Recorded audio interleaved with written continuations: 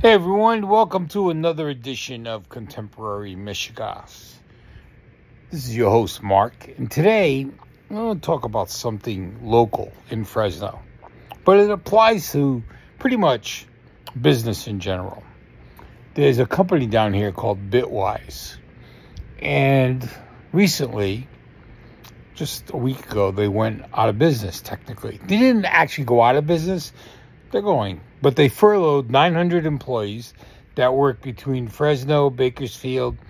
I think they have offices in Texas, Ohio. So they're pretty spread out. This company started, this young woman had an idea for coding and teaching kids how to code. And she opened it in Fresno.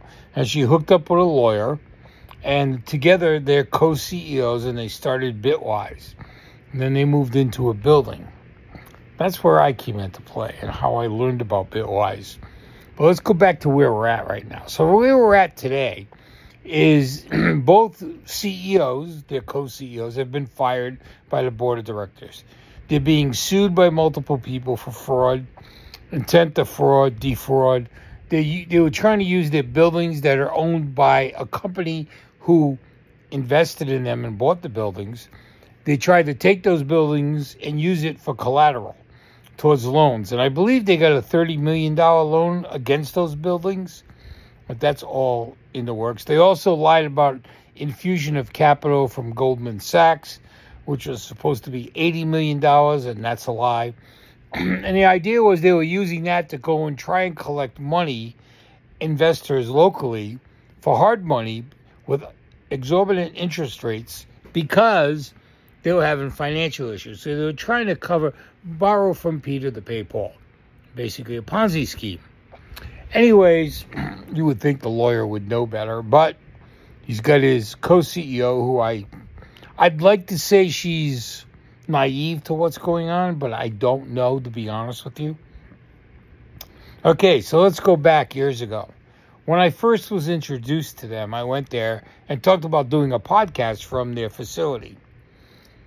And I was honest with Jake, I'll give his first name, and Irma. I was open about my background and talked about it very openly and said, this is what I want to do. And everything went well. And then they had a break for a little while. Then they wanted us back. And we came back another day. And instead of meeting us up in front where we were meeting, they took us in the back of the building to this conference room that was hidden. And he started talking about this other building they're trying to get, and they need to raise money for it. But then, before he went any further, he said, look, he goes, I want you to check out this company. And I said, which company is that? And he gave me the name of a local company that was similar to what they were doing. And he wanted me to go there. I said, so you want me to go in and let them know where I'm from and check in and, talk to them? He goes, no, I don't want you to tell them that you came to us. I want you to go in there and act like you just found out about them, play it up, get all the information about what they're doing, how they're doing it, maybe what their costs are, and then bring it back to me. And I didn't say anything at first. I just okay, Then he hit me with raising funds for them.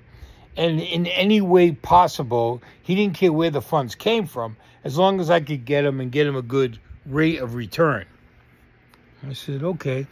So I sat there and I was pretty much dumbfounded. Because, it's not like the first time I've been hit up about doing something because of my background.